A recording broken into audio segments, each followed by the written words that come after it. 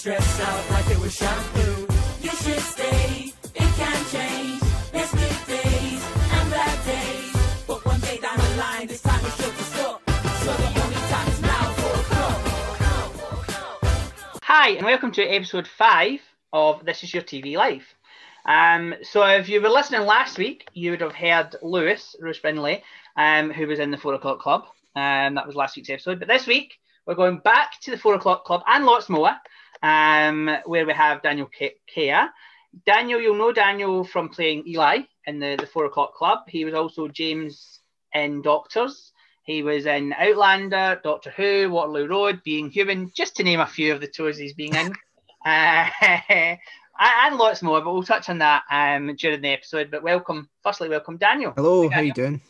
Good, thank you. Yourself? I'm not bad at all. Good. So that's a good start then. Why acting? Why did you choose the acting and things? What made you? For the main reason, I really enjoy it. It's fun to sort of pretend to be someone else and to step into other people's shoes. I think that's difficult sort of nowadays when you're starting off in acting because I think a lot of actors do it for that reason. But obviously, when you're, getting different parts, you can't really be too picky, and you just need to take what you can get to the point where you can do that. But no, for that reason, I want to sort of experience different sort of ways of thinking. And there's nothing like being on a set or being on stage and doing a performance. The thrill you get from it is pretty incredible. Well, I know the thrill you get from being an audience member. Whether that be watching it on TV, whether it's in the cinema, in the theatre, whatever venue you're in, the thrill you get is being a viewer. So the thrill you must get for being an actor must be fantastic. Oh, it's amazing. I can't describe anything quite like it, to be honest. It's just amazing. No, I can understand that. So was there acting in the family, or are you the first kind of main actor in the family? Or? No, not that I know of. I was certainly the one to sort of go, I want to be an actor. And from then, my little brother has started getting into acting now. He's done a few bits and bobs. I need to plug for him now as well. get his credits in. No, I think I might be. Maybe there's some distant relative or something like that, but I think I might be the first to show an interest in it. The first to do it as a main career. And what were your parents' first reaction? Because a lot of parents, I'm sure, are thinking, you not want a real job. Like, you not want a proper job. Yeah. They've been really just supportive to the point where you would go, you'd be quite surprised. Because I'd imagine a lot of people would just sort of go, "Oh, aye, that's brilliant, son. That's brilliant," and just sort of wave you off. But no, I wouldn't be or done half the things I'd done without my parents' support. So I've got to thank them to the moon for that. Good. No, that's good.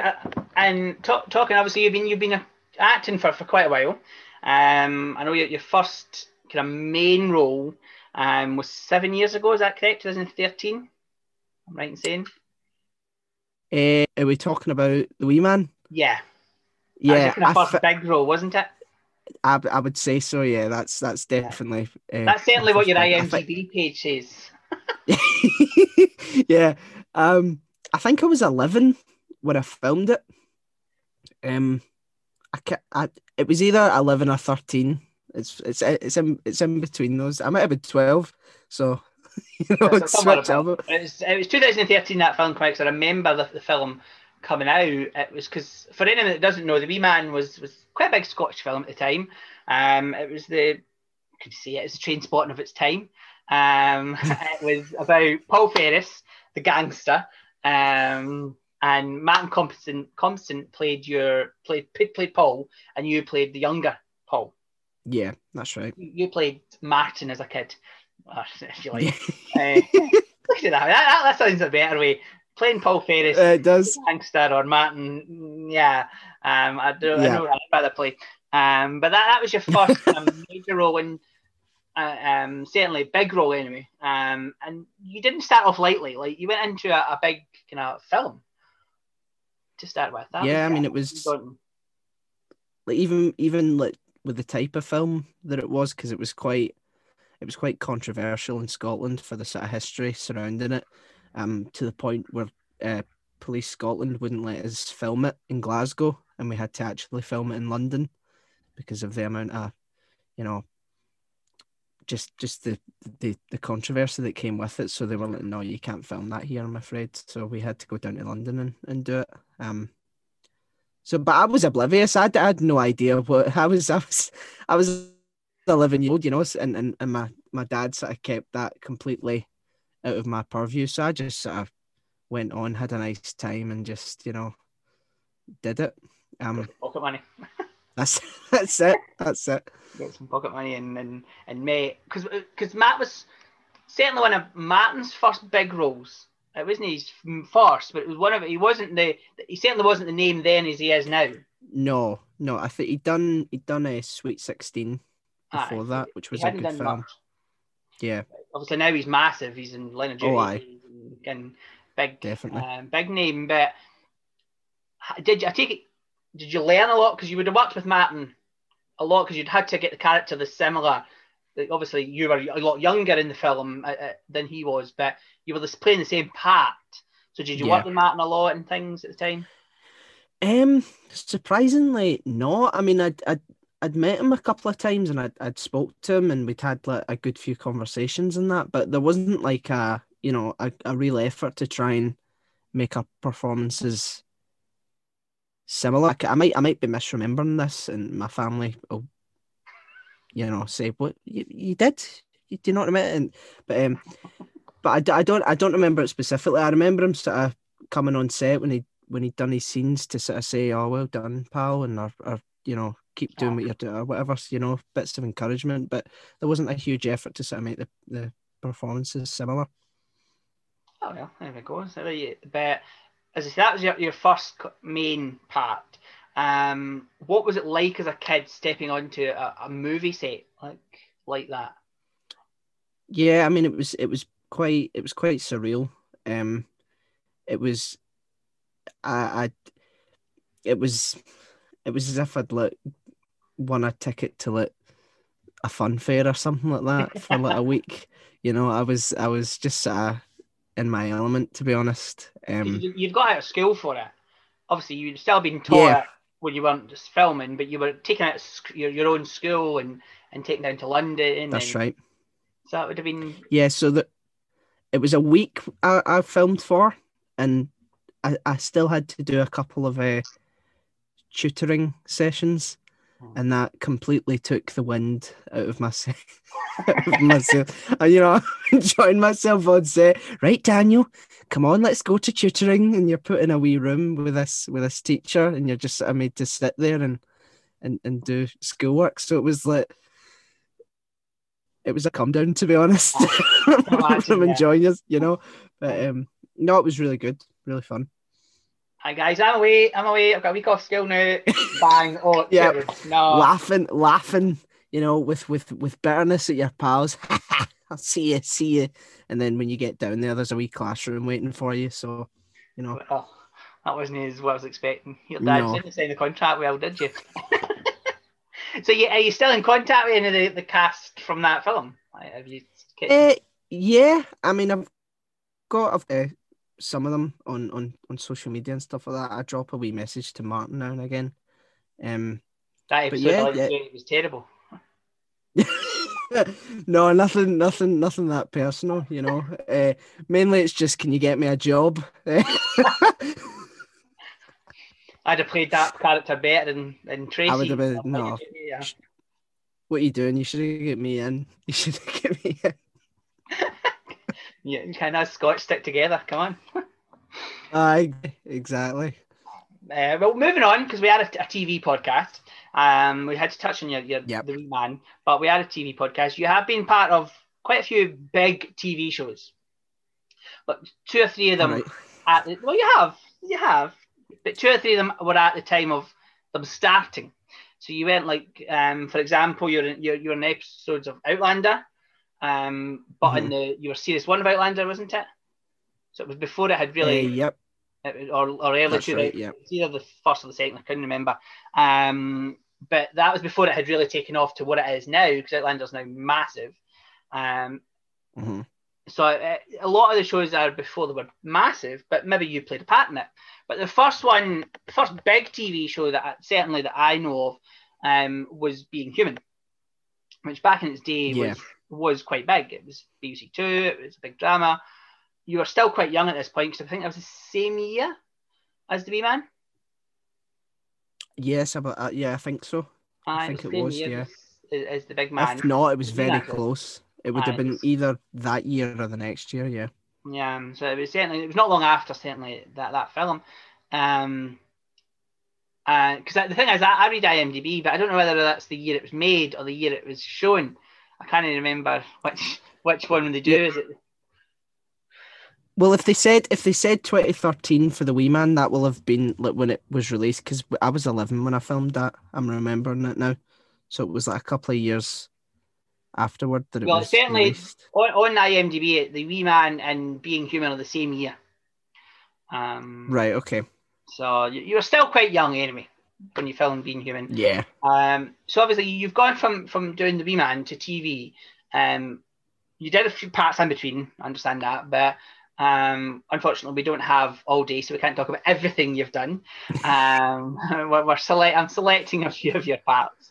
What was it like being part of that, like Being Human as a young person? Yeah. Well, it really only dawned on me afterwards, like how actually serious the sort of show was, because like the only scenes that I'm in are really like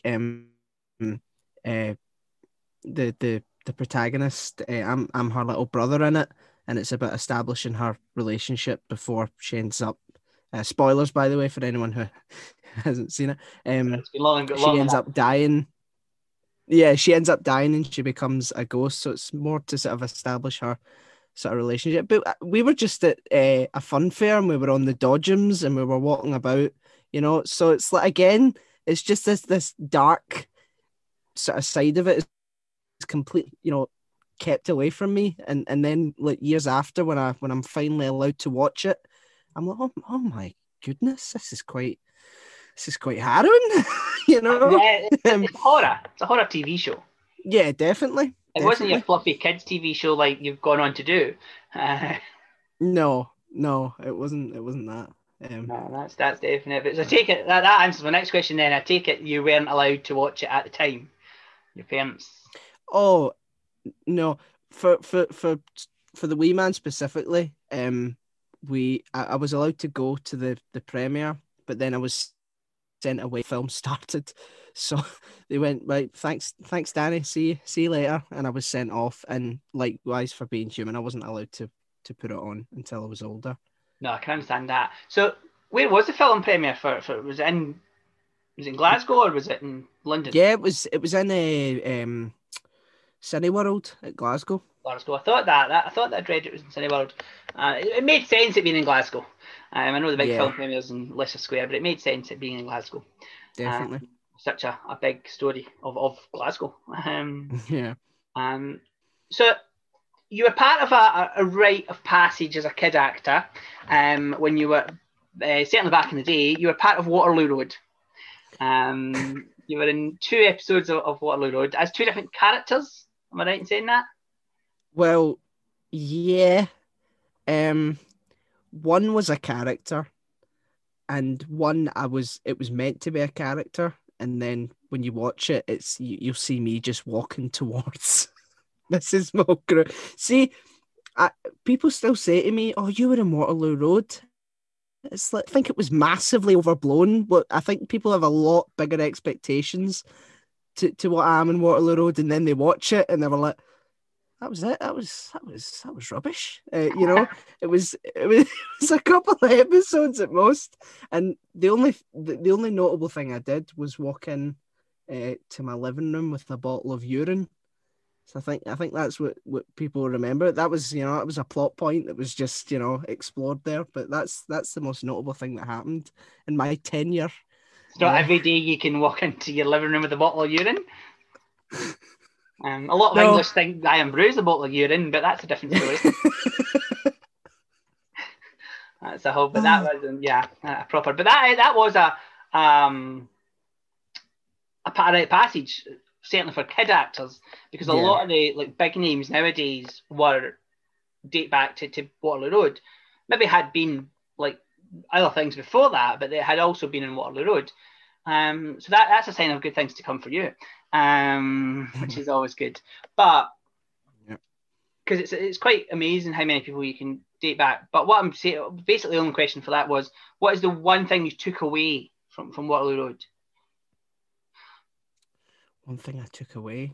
And not literally, I'm not saying did you steal anything for the set. I took away the bottle of urine. I stole it, snuck it out. Still got that.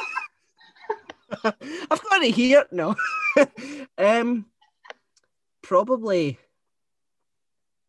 Probably being more serious on a film, because I was a bit older and like I was sort of, it was quite grueling to where it was, because it was like a little sort of cottage like out in the middle of nowhere, and it took for ages to get there, and it was very much get the scene shot and done, you know, especially for that bit. So I had to be my best behavior, and there wasn't any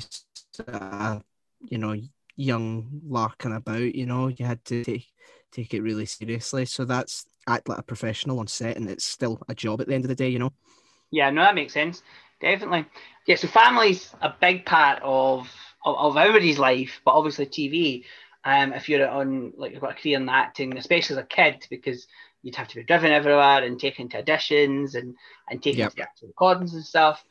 But the one question about that I've got is, what show was your family more, can I not starstruck, that's not the word, but like pleased that you'd got? Was there one that your mum or dad thought, oh, he's in this one? Or... Probably Doctors.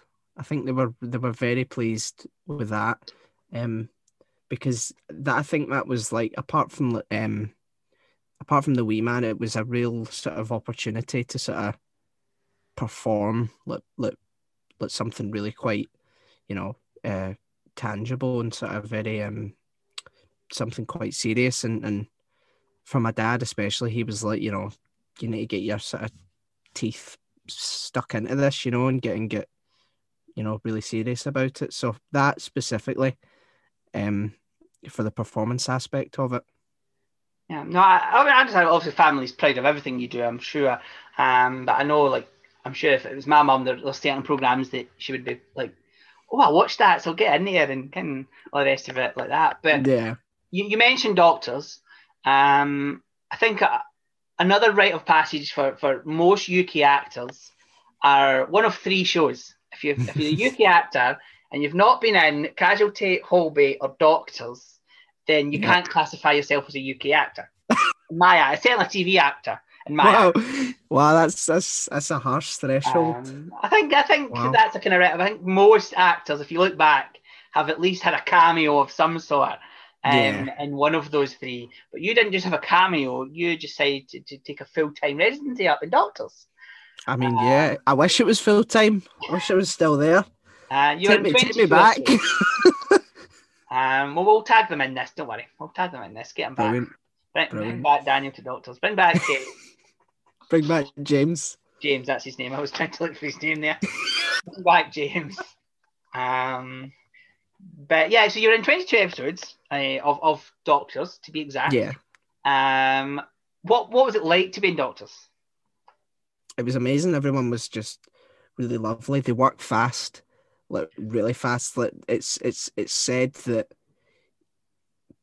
actors should go on like soap operas like early in their career to sort of teach actors how to, like, you know, be very flexible with a performance, you know, because you don't have the time to sort of sit for 45 minutes and like read over lines and like assess how you're going to do, you know, your performance. You get your lines like the night before, and then you have to learn them, and then you have to go in and they're there and you just have to shoot it, you know. It's very very fast paced and very keeps you on your feet. So it's very, very useful. Yeah, rather than the 45 minutes to just talk about lines, you've got 45 minutes to do the whole thing.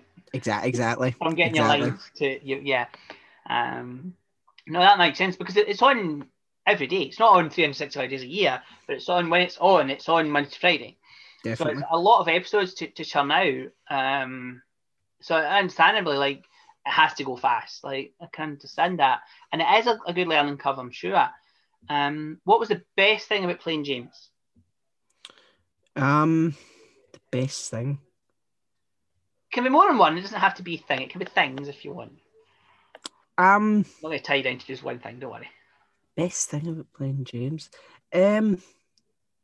Definitely the sort of serious aspects of the performance, because up to that point, again, excluding the wee man, and I don't even know if I would count that, I hadn't really been able to do a sort of serious performance in my career up until that point. So I was really sort of grateful to get something so interesting and sort of characterful instead of, what I'd done previously. Yeah, previously, that makes sense. What was the hardest thing about playing James? I was very sort of worried because the character James is autistic, and I think it's very sort of important to handle that very, very seriously, because you don't want to do a very sort of narrow stereotyped version of how people think autistic people are, because it's very nuanced and it's very complicated, and it's something that I was very sort of nervous about. But I hope that I've done an okay job at it. I don't know for sure, but there's no backlash out there.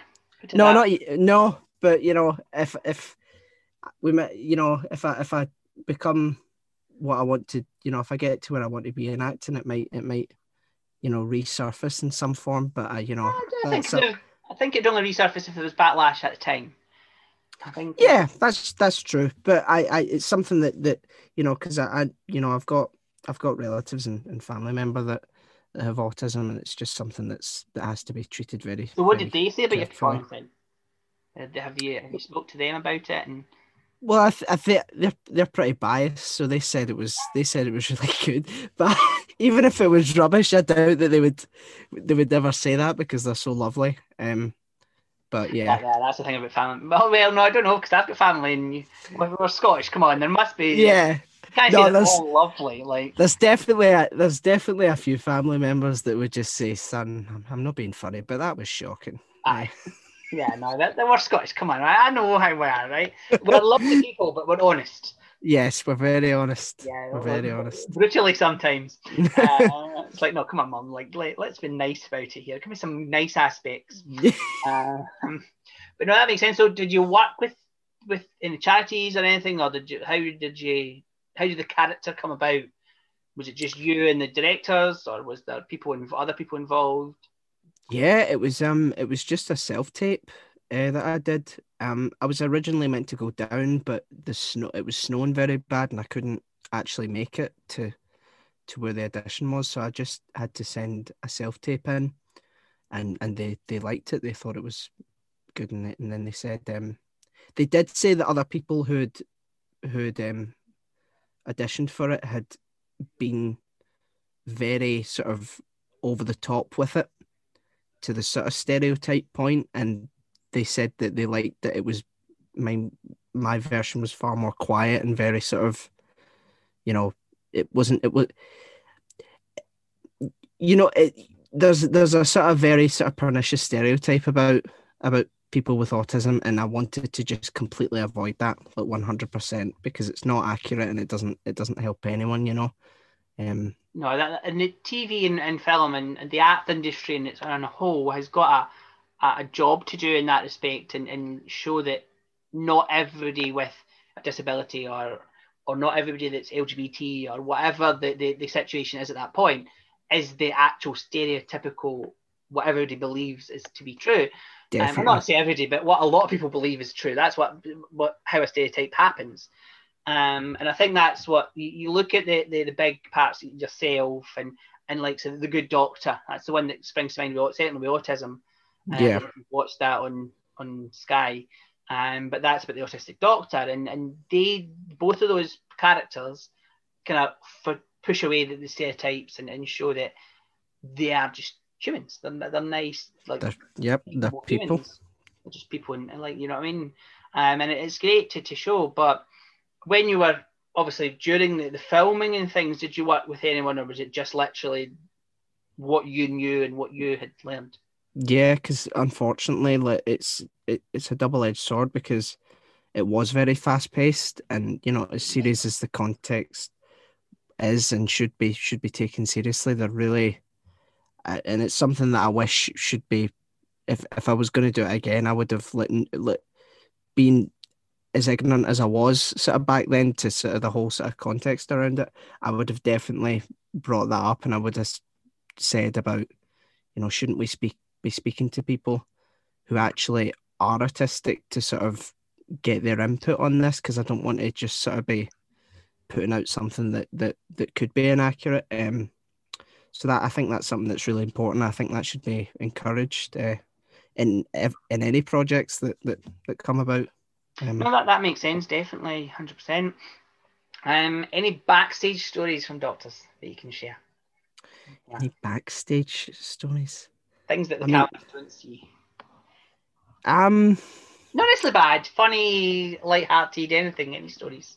Well, I mean, everyone was just really fun to work with. This like it's very rare that you're on a set and you'll get like a sort of you've got a big sort of story, because I keep bringing this up, but there really just was no time to be going about, you know, having fun stories for like Graham Norton or something. Like, do you know what I mean? It's like everyone was there, you to work and get away as fast as possible. No, but you know, you tried to make it fun when you were there, and you would talk to the cast and the crew, and they'd, you know, tell you jokes, or, you know, just have conversations while you're going on, you know.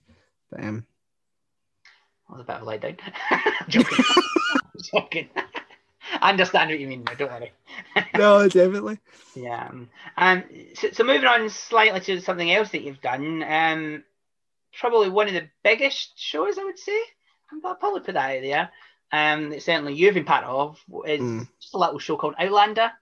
I'm sure lots of people have now heard of it. Obviously, when you were first recording it, it was the first series, and it wasn't what it is now, certainly, because it hadn't even been shown at that point. When you were filming with the rest of the cast, was it expected to be as big as it is now? Like, was there that feel about it? Was there that hype? Yeah, there was, like, especially when I sort of walked on to set for the first time. The sets were just like very extravagant and very big, and like a lot of people were saying this is going to be a lot of money's been sunk into this, so it better be good. So I think there was definitely a sort of expectancy of it to be something quite big. Because there's a lot of money doesn't mean it automatically is going to be good. Because if things that have failed miserably.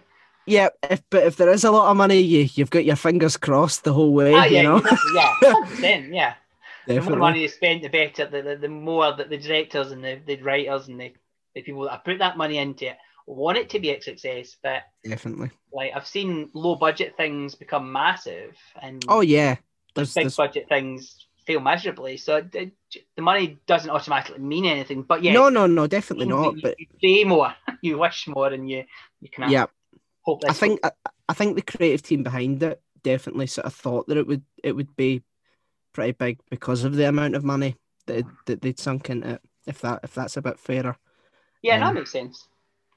But certainly, what was it like to be part of, like, because that was, apart from the big man, or the wee man, I keep calling it the big man, the wee man, apart from the wee man, that was your next kind of big budget thing, wasn't it? There was nothing kind of big, there was the big shows between now and now, but that was your next big kind of budget thing. So what was it like being part of that? Because you were older then, so you had got more experience and you were older. and a bit more wiser. I'm not saying you were completely idiotic in the wee man, but Well, you had learned lots between now and then. So Yeah. what was it like being part of that? it was because it was something that I'd never sort of done before, and it was just in scale, just completely sort of staggering and quite shocking how big it was. You know, everyone was like, everyone had a job. There was no sort of job that didn't have a sort of person doing it. It was very much. It's hard to explain because it's in the big studios at Cumbernauld. Aye. It's like the scale of that. It's just absolutely sort of massive. Like, all of those places were like utilized, and you were walking from, Studio A to Studio, and it's like it's not just a wee sort of going into a different. It's huge, big like aircraft sort of hangars, and now looking back on it, the sort of people that had blown up from that, it was like I think I should have taken it a bit more sort of seriously when I was there, and spoke to a few more people to see what would happen. But it was really quite an experience. Well, it's made household names of quite a lot of the cast. Like, Oh yeah, definitely. for example, Sam Yeah. had done shows like Sam Ho, I can't even pronounce his surname, and I'm Scottish, and that's Hewan. terrible. Hewan, that's it. Don't tell him I said that. But he had done stuff before that, but not really to the scale of Outlander, and he's now really especially a lot of women know who he is. Yeah. And certain other species like men know exactly who he is. Species, Yes, a lot of people know who he is. He's a household name now, so it's great that TV shows can do that to people, and you should like.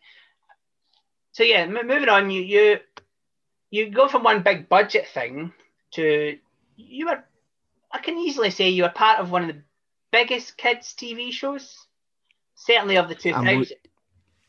You'll not get me to say that, but I mean, You see, like looking at the viewing figures of kids TV nowadays, it's not massive, and the 4 o'clock club had quite a considerable amount of kids watching.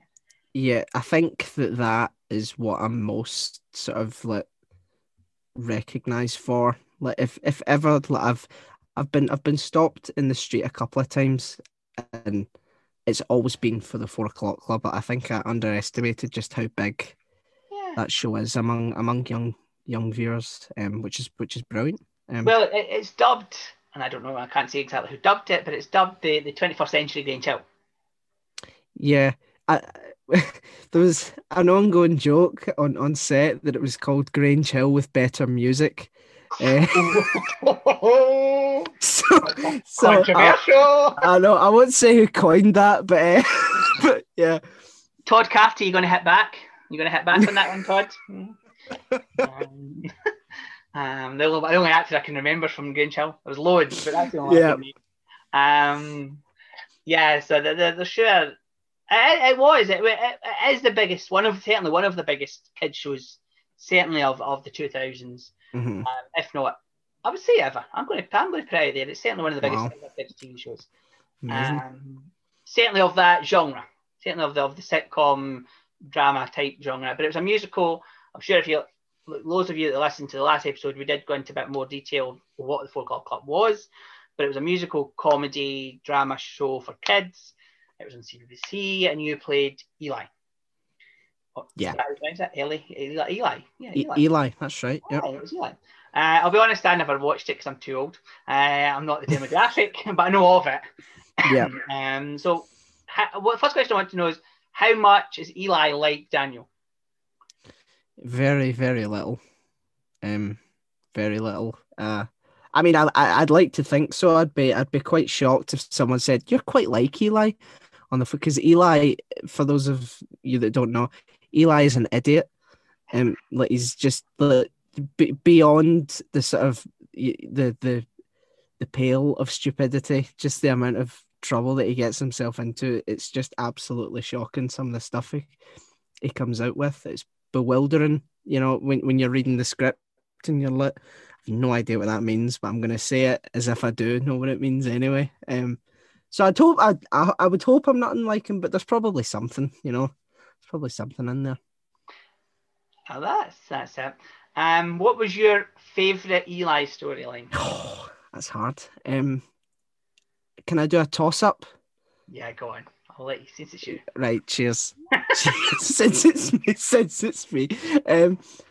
It would either have to be the Softly Soap Baby storyline or the Dungeons and Dragons storyline. Right. For those of that didn't listen, go briefly into those storylines. Okay, so Detail, but briefly. The Softly Soap Baby storyline is it starts off with the female characters of the show looking at a magazine, and Eli sort of rocks up and, you know, being his usual ignorant self, just says, haha, look at you looking at magazines, how lame is that? And because he's so stupid, the girls actually convince him that the baby on the front of the magazine is him as his younger self, and he was a model when he was younger, and his parents stole all the money from it and kept it a secret from him all his life. And they actually convince him to show up to a supermarket in a big baby outfit as a sort of like return comeback of the Softly Soap Baby. And my mum was actually in that episode because Eli's mum shows up at the end and smacks him over the head and says, right, move, keep moving. It's really good. My mum couldn't do it because my mum isn't an actor, and it took me to sort of say, look, imagine I've just said something, and then she was very quick to go, right, no, move. So she, you know, but so that was one of the funniest ones. And the other one, it was more the fact that in the latter sort of stages of that story, I got to dress up as a princess, and you know, I felt very free in the dress that I was wearing. It was amazing. And yeah, it was a really fun time. It was a really fun time. You've heard it here first, guys. Daniel will be in series 3 of RuPaul's Drag Race UK. I would not turn that down for not at all. I would be happy to. I think if you'd have to have a bit more experience in the tucking section. Yes. That's the hardest bit of that. Mm-hmm. That's literally the only reason I would never be a drag queen, because no way is that getting done. Who's your, and you can't say Eli for this one, you don't get the easy answer. Mm-hmm. Who was your favourite character in the 4 o'clock club? Mr. Bell. Oh, right, yeah. Okay.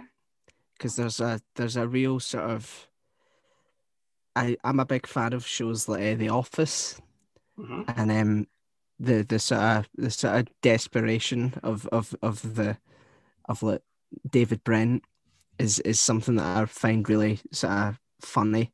Like the guy who's just trying to keep it all together and is just very bumbling and puts a foot wrong. You know, I think that's it's a big staple of British comedy, like laughing at the main character of the show. And I'm a big fan of that. And Simon Lowe, who plays Mr. Belt, he's one of the best actors I've ever worked with. He's like just so versatile. He's so funny. He's just unbelievably hilarious. Don't tell him I said that. But well, I hate to tell you, you've just said the same as Lewis last week. He said exactly the same. Yeah. It's not a coincidence. Everyone knows that Simon Lowe is absolutely hilarious. It was when I asked him the question, I think he said the same. He said Eli was the worst. Only because not the character, more the person who plays him. Yeah, more the actor. Yep. Yeah, more the actor was the worst. He's terrible acting. He should never do it again. Dreadful. Terrible the things he said. Should be drummed out of the industry. And just... The amount of things I had to edit out because it was just... Lewis, I'm joking, by the way, obviously. Just for the record. But he did say that Simon was one of his favourite actors, and certainly Mr. Bell was one of his favourite characters, definitely. So that's good to hear that you're all the same kind of thing. Yep. What was the hardest thing about being in a kids' sitcom? Hardest thing?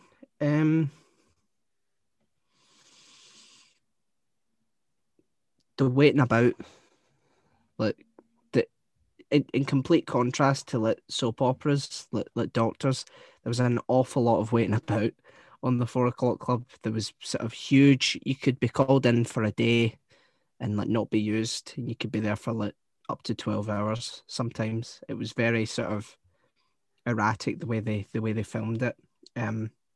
But even that, because, and I will say this, it's definitely the most fun I've ever had on a project before. So you always sort of found stuff to do, especially when it was long days like that. Lewis and I, because we were sort of in the sort of limbo stage of age, we weren't allowed in the younger performers room, but we also weren't allowed in the adults room. So we were sort of given a sort of essentially a cupboard that that we over the months sort of like modified and made it, you know, sort of our own little green room. We got a TV in there that we'd found that was lit for a different show, and we just sort of lifted it and just put it in, plugged it in. I brought my Xbox down, you know, I brought some board games. We got a big poster on the wall, and pretty soon everyone was like wanting to come in and just, you know, it's like, no, you've got yours. We can't come to your room, so No, you're not no. on to. Exactly. So yeah, so we definitely sort of occupied ourselves. So it was never sort of, oh, you know, I don't want to go into set today. It was like going to a big summer camp with all your pals, and you just couldn't wait to get back on set. So you've made friends for life, like especially like St. Lewis. You've run the podcast, which we'll touch on towards the end of this one because we don't want people switching off too early. You've got friends for life. Really. Yeah, definitely. Without a doubt, and that's good to see that you're part of kids, because as I said, I was saying to Lewis, obviously working in kids TV, you've got like a lot of TV's biggest stars nowadays. So a lot of adults, you look back, they were part of like kids TV. Yeah. Whether that be acting side, presenting side, they've all somehow done TV. A kids TV, biggest one example is Ant Dec. Is the next one going to be Daniel and Lewis? Maybe. Or Lewis and Daniel sounds better, actually. Sorry. Wow. It's like Ant and Dec. You couldn't take an Ant. Ant and Dec sounds better. Lewis and Daniel. Yeah, no, but like, that's only because that's the way. Like, if we just said Daniel and Lewis for years, one would be Lewis like. And Daniel comes off the tongue better. I mean, depends whose tongue it is. Well, if you look at it, Ant and Dec. Who's more well known, Dec? You know. Yeah, I mean, fair Who's enough. the funniest? That's a personal choice. Daniel, definitely. Daniel. I'm talking about Ant Dec side, not the Lewis. Oh yeah, sorry. I'm not getting involved in that debate. That's too controversial. No, but basically what I was mentioning that for was, were you at the time apprehensive, and obviously now, are you glad that that's been part of your training as kids TV? Oh yeah, definitely. I'm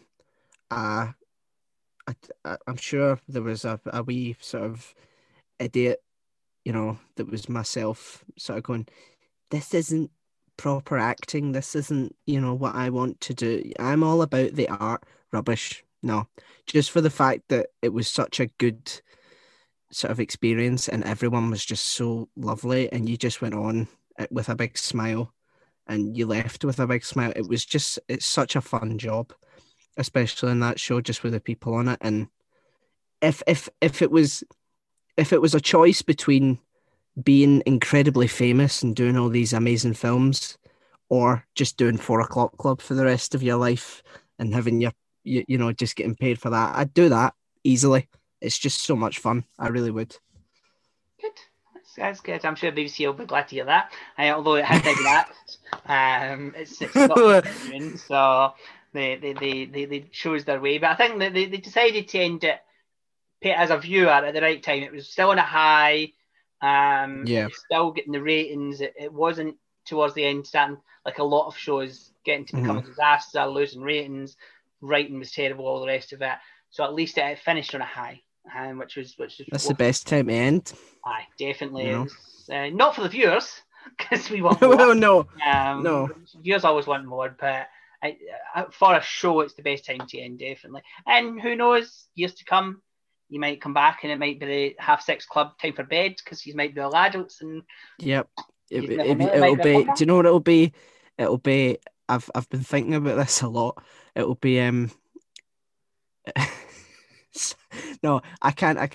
Simon, who plays Mr. Bell, kept talking to us because we're a lot older and we play sort of younger people. He sort of proposed a version of the show where it's like Lewis and I are in our 40s and we're still just in school uniform, just trying to hold on to our youth as much as possible. Would you hear about Lewis and Danny? Who's Lewis and Danny? Those two 40-year-olds that still think they're school kids. Still in That's what football. it'll be a really depressing sort of hanging on to the past kind of show. That's what it'll be when it comes back. Well, they are trying to get Grange Hill back now, so in years to come, you never know what the 4 Yeah. o'clock time. So Who knows? Maybe they're merger, you know. that's it. You never know. But moving on slightly to a show that you only were in one episode, but I have to touch on it, because it's a massive, and it's I'm not putting it lightly here. It is a massive part of British TV legacy. Like, love it or hate it, you know what Doctor Who is. Like, Yeah, definitely. whether it's the originals, whether it's the relaunch in 2005 that's now currently on, you know Doctor Who. You Absolutely.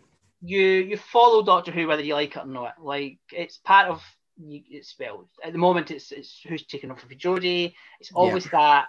It's, Everyone has a stake in who the next Doctor's going to be, That's even it. though Well, even if they don't watch it.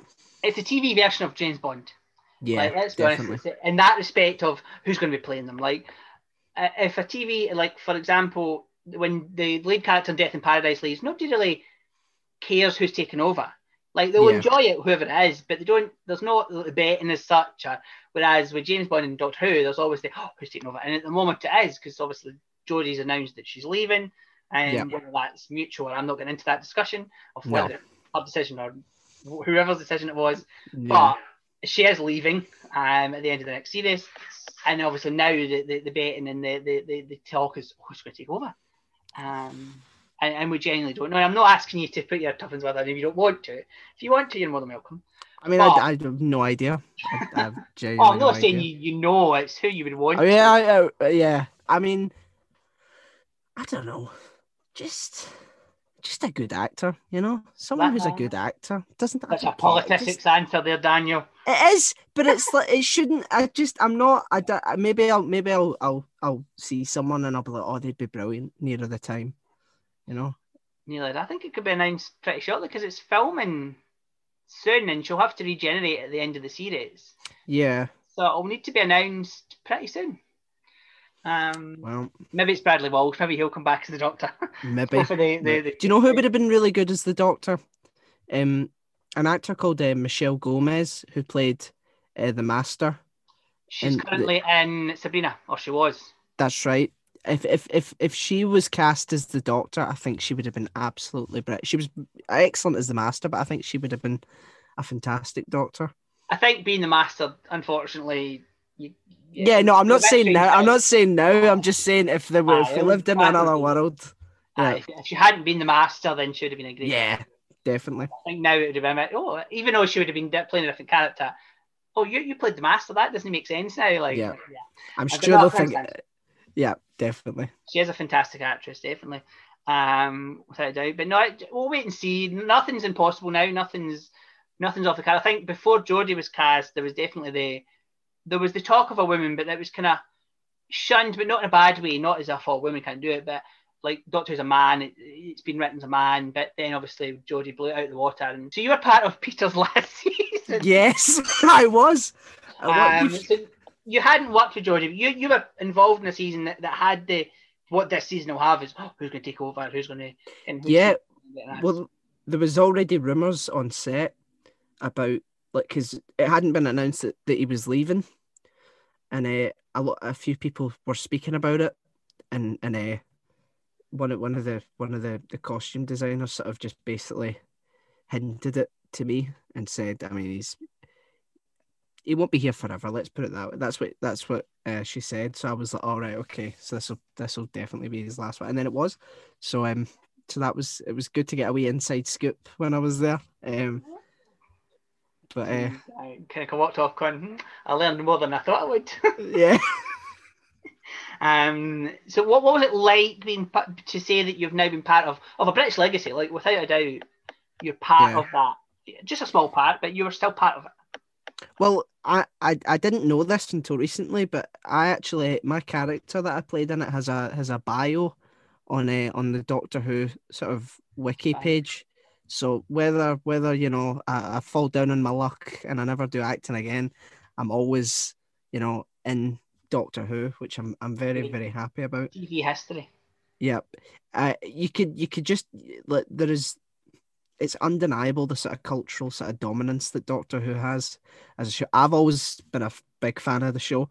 So like just myself getting told, yeah, you're going to be in Doctor Who. I was just thrilled, I just do it. You do anything in Doctor Who. It doesn't, as long as you're in it, it doesn't matter, So I took it with both hands and ran. But no, absolutely. You went down to Cardiff, I'm assuming. That's right. Yep. It's filmed, but I wasn't sure because I'll be honest, I have seen your episode, but I can't remember exactly which episode it was you were in because I've watched it all, so I will have definitely seen it.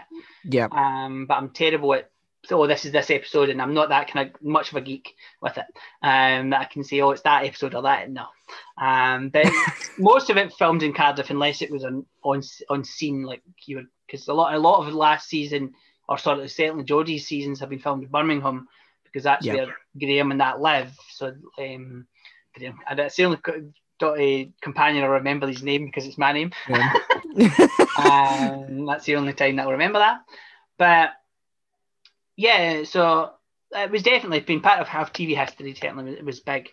So moving on slightly, have you any funny? Moving on to Daniel more now. We're talking about you and stuff. All right, okay. Any funny stories about getting recognised? I'm sure you talked earlier about getting recognised, but any kind of funny stories? There was one time when I was out with my pal, and we were just in Glasgow, and it was the middle of the day, and we were in a place called Weatherspoons. And we all know, that's yeah. I just for anyone that doesn't, I just don't like to assume, someone's like, what's Weatherspoons? But other pubs are out there. yeah.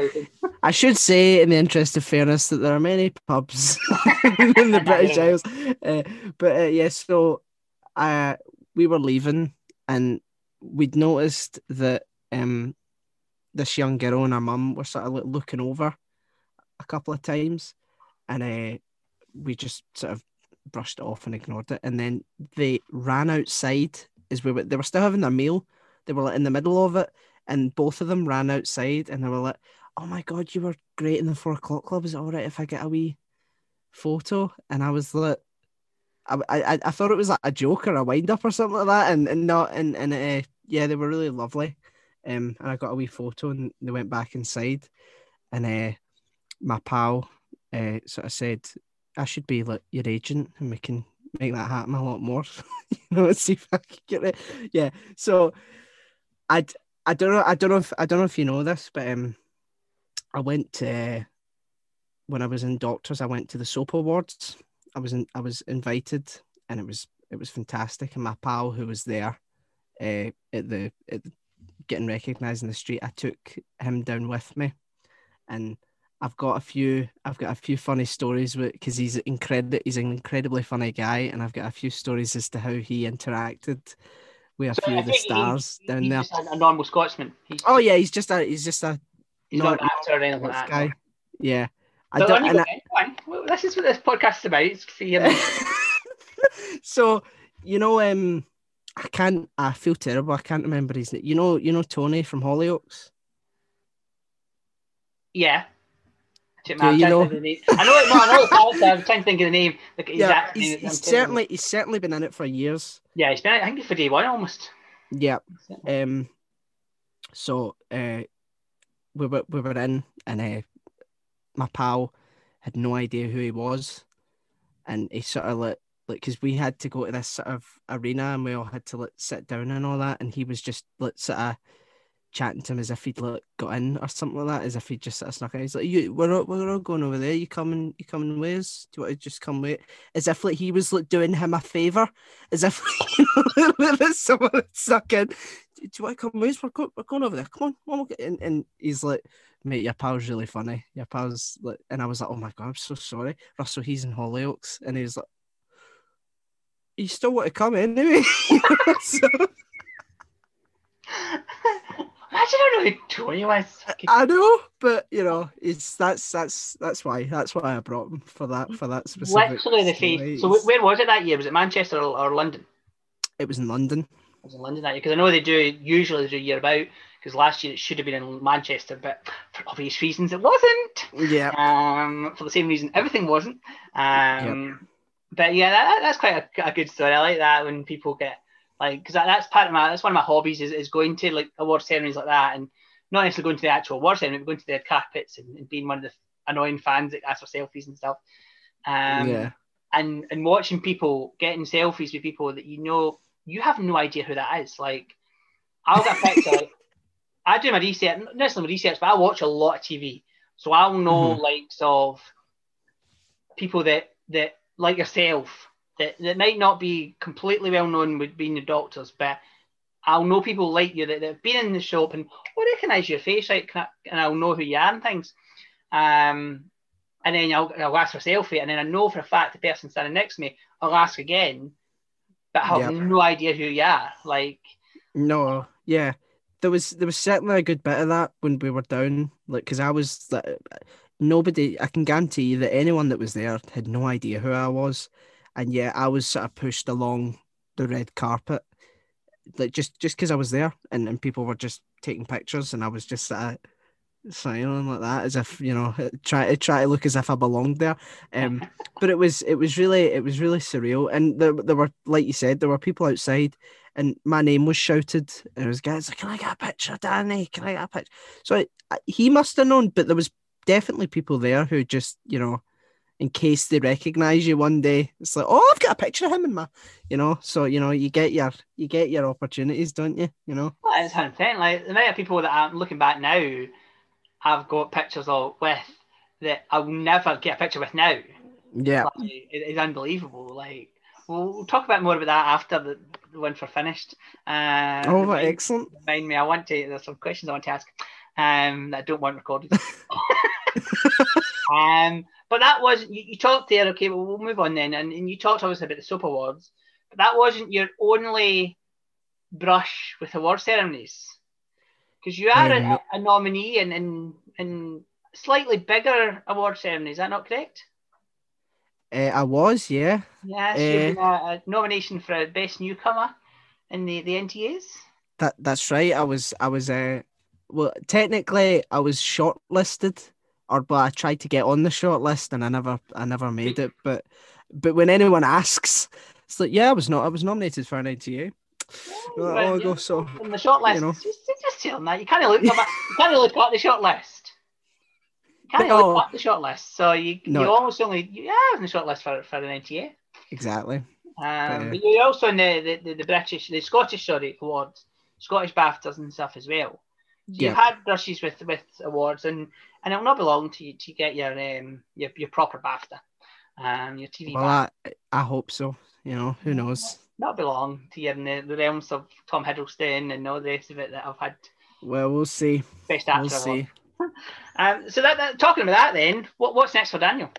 What do you want? Obviously, it's pandemic. Forget the pandemic side of things. What do you want to do next? What kind of thing? Not necessarily TV show specifically, but I want more sort of serious parts. You know, I want to do that. You know, high artsy fartsy sort of. You know, getting a character study would be amazing.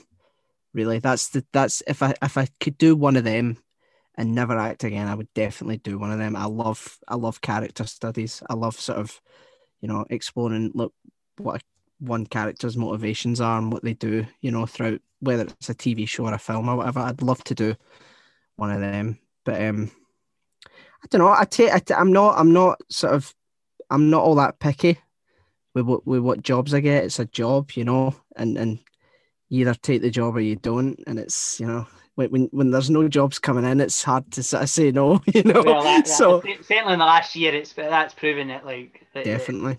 The actings, need to get a new profession, but that's a different story. We'll not go into that one. I said that with Lewis, and Lewis said, "I'm not getting involved in that conversation." No. All right, No. I'm on your side. Don't worry. But the one thing, as I said to Lewis, the one thing I'll mention is they did backtrack very quickly on that one. Like the government they can backtrack, but on that one they backpedaled very quickly. When you realised the backlash from it. That's great. So obviously we mentioned it with Lewis as well, but you do have a podcast, your own podcast. Yes. That's right. It's called Shouting the Void. You host it with Lewis. He says he's the main host and he's the better one. He would. I have had a listen. It's similar to mine but different, like completely different. It's just used to talking about TV and film and books and the arts, basically. Yeah, you've got better guests.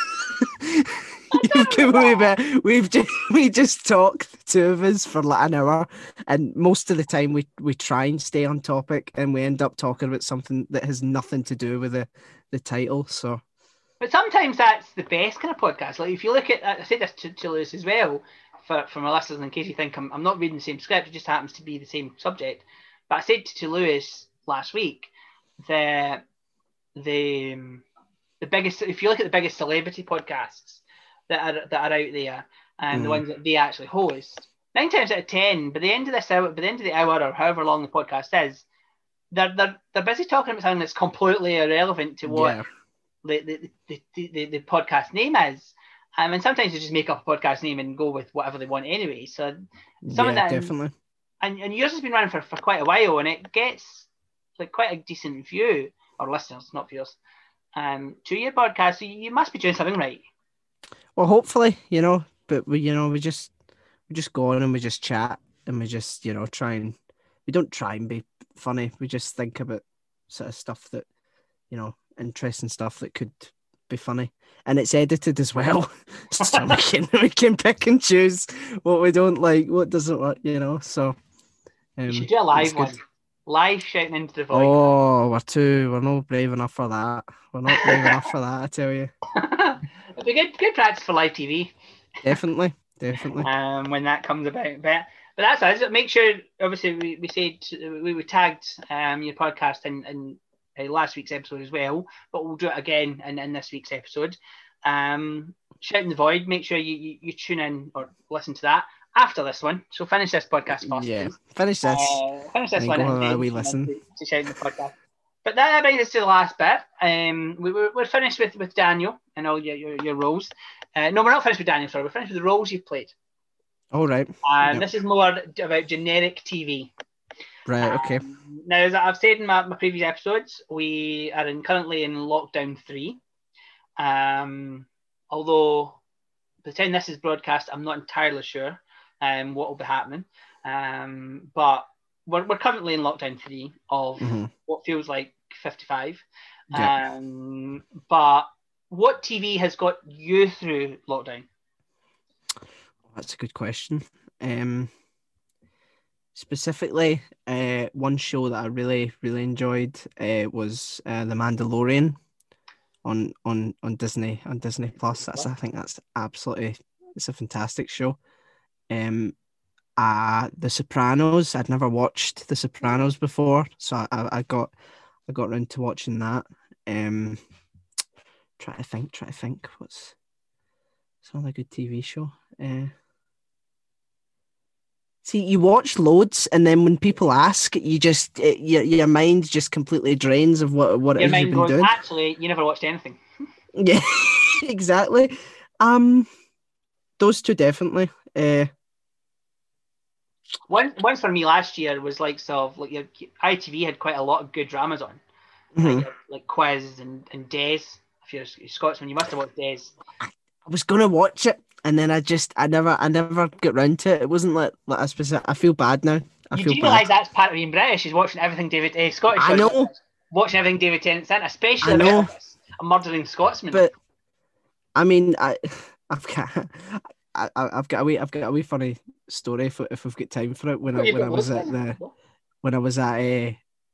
the BAFTAs, because I had my mum and my dad there, and my mum and I were like trying to find our seats, and this was way back in 2013, and we were walking, and my mum sort of bumped into this really tall guy, and she looked up, and it was David Tennant, and he had long hair that he was doing for a play, and she looked up, and she was like, "Oh my God, it's you!" Like that, just that on its own, and I was like ushering her off. Mum, go, sorry, but nice to meet you, and then just pushed her away. So again, that Scottish, that Scottish, honesty, bleeding through. Oh my God, it's you. That sounds like a Scottish mum, definitely. Yeah. No, so that was good. But no, I really like David Tennant, and he looked really. It looks like the person that he's playing, because I looked up like pictures. It's eerie, the sort of similarity. He's blooming good. Like, he's really, really good in a bad way. Like, if that makes sense. Like, yeah, he doesn't play him like somebody who says, "Oh, he's glorifying." Like, a lot of the things he's glorifying him. It's not glorifying at all. Yeah, like, he plays him as the psychopath that he is. He's Scottish, so most Scottish people have psychopathic things. It's a psychopathic streak. Not quite as bad as Des, obviously. No, definitely not. Definitely not as bad as him. But I watched Staged. Just thinking that, I haven't watched that. It came through my head there. If you know, it's actually really good. It's with David Tennant and Martin Sheen, and they're both very funny in it.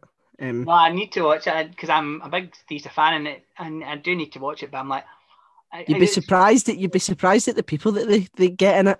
You're like, oh my God. Would you really? Like, it's David Tennant. No. Honestly though, it never crossed my mind, and I was shocked. I was like, oh my God, how did they manage that? Anybody can be tempted with money. That's it. The BBC, let's not be kidding, they didn't do much last year. Brand new stuff, so they had. Yeah. So thinking, as unrealistic as you want to be here, there's no realistic or anything, but which one TV show would you love to be in? Better Call Saul. Oh. Yeah, absolutely. Okay. I'd love to be in that show. All right.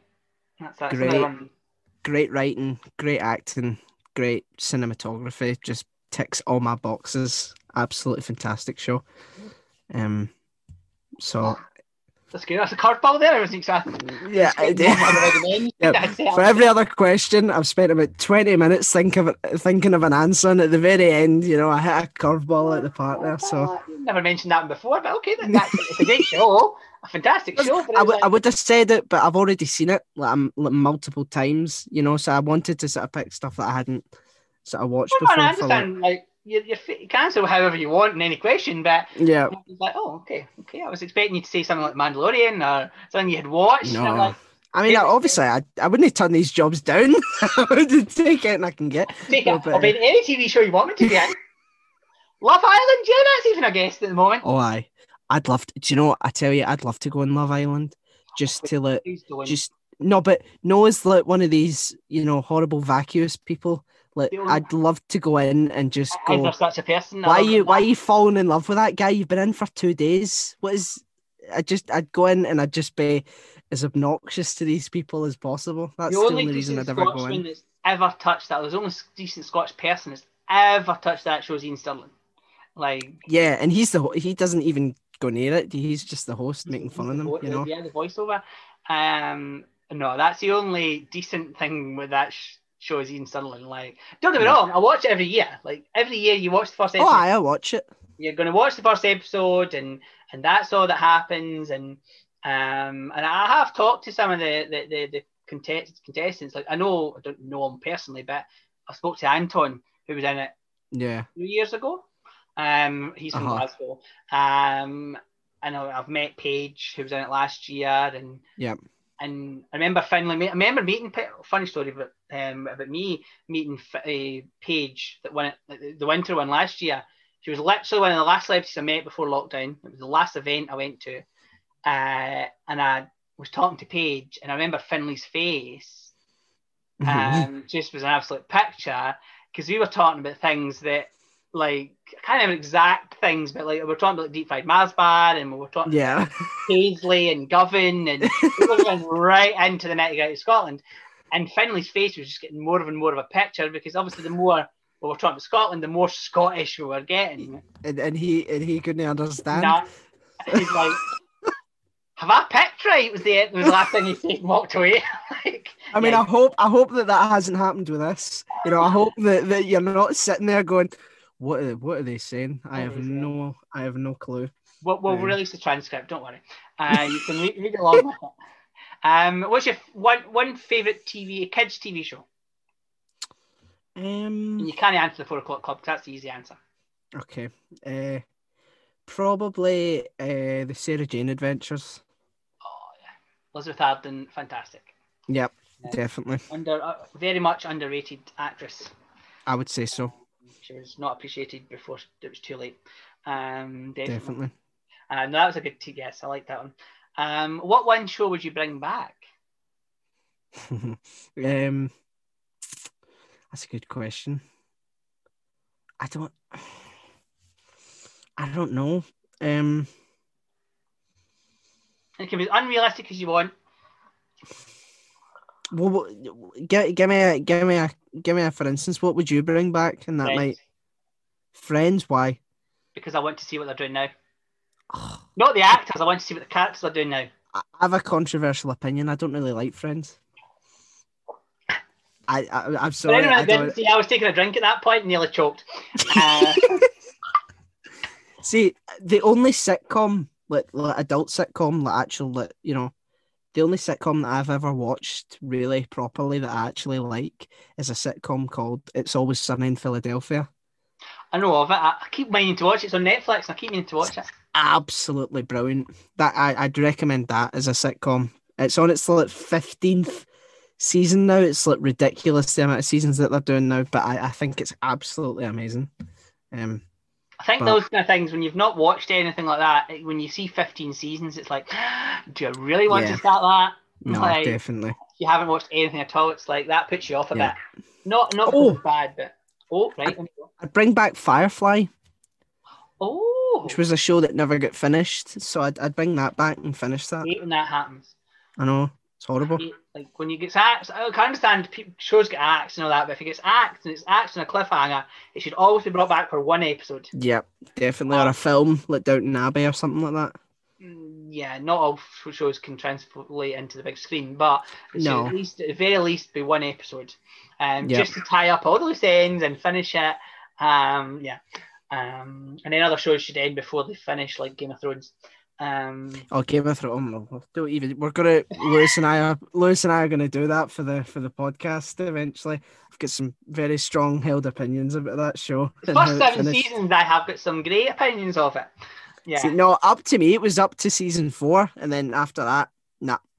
Done. Oh, no, I can understand up to season 4. I can understand that, but no, up to season 7 was okay. Even up to the penultimate episode was no. Because I've read the books. I've never read the books. I've never read the books on that, so I can't comment on the books. But even up to season 8, it was like the character building and the character act, it was okay.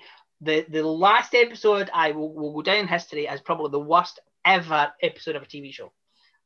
Easily. Yeah. Like, there'll be programs that have not even been made yet that will not be as bad. Like 100% easily. Like the cast, and I've met a few that the cast from the show, and the cast were fantastic. Like, don't get me wrong, the actors were brilliant, and 95% of the writing of Game of Thrones or of all TV shows, I've said it before, writers are underrated or underappreciated sometimes. But certainly with that last episode, they were appreciated exactly how they should be. Anyway, before I say something I regret, I'll move on. I know. One TV show you would bin. I would bin. What one did you watch and you think that was utter rubbish? Why did I waste my time?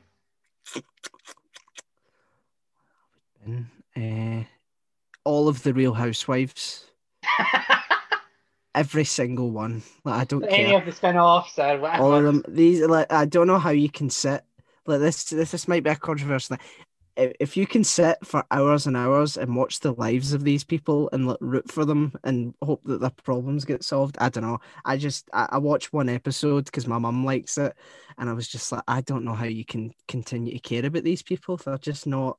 I just think that I just don't think they're that interesting or that nice or that honest at all. And the sad thing is, I think some of that's scripted. Like they'll say it's not. Oh, aye. Of course it is. Most of it's scripted, I would say. Definitely, but no, I can understand that. For me, it's Love Island or Towie. Yeah. I'd easily get rid See, of there's an honest. Wait, Towie. Oh, So the only way is Essex. I know. I thought you meant what do you call it? The Geordie Shore. Oh, yeah, anything like that. Yeah, I just call them all Towie. If it's a reality show that's got a bit of honesty about it, a bit of sort of, it's like these are actual like proper people, not like living in like New Jersey or Orange County, and you've got about 18 houses, and you go about eating brunch with your wee dog in your handbag or whatever. I can't be bothered with that. It's like if it's like a bit more sort of down to earth and a bit more sort of people that you could actually imagine as existing, then yeah, I would give So like what? that a go. Tony and Bev who down the road in Glasgow can. Exactly. There should be a Real Housewives of Govan or like Knightswood or something like that. Well, That should. there was not necessarily Govan, but there was the TV show called The Scheme. I've not seen The Scheme. You've never seen The Scheme. I've never seen The Scheme. So I'm from just outside Kilmarnock. And Uh-huh. I remember when The Scheme came on. The Scheme, for any of the listeners, we're going down this road. I'm sorry, we're going down this road. The Scheme, for anyone that's listening and thinks, what is The Scheme? It was a BBC documentary about this rundown part of Kilmarnock, which is this town in Scotland. If you know football at all, Kilmarnock's a big team. Kelly's its nickname.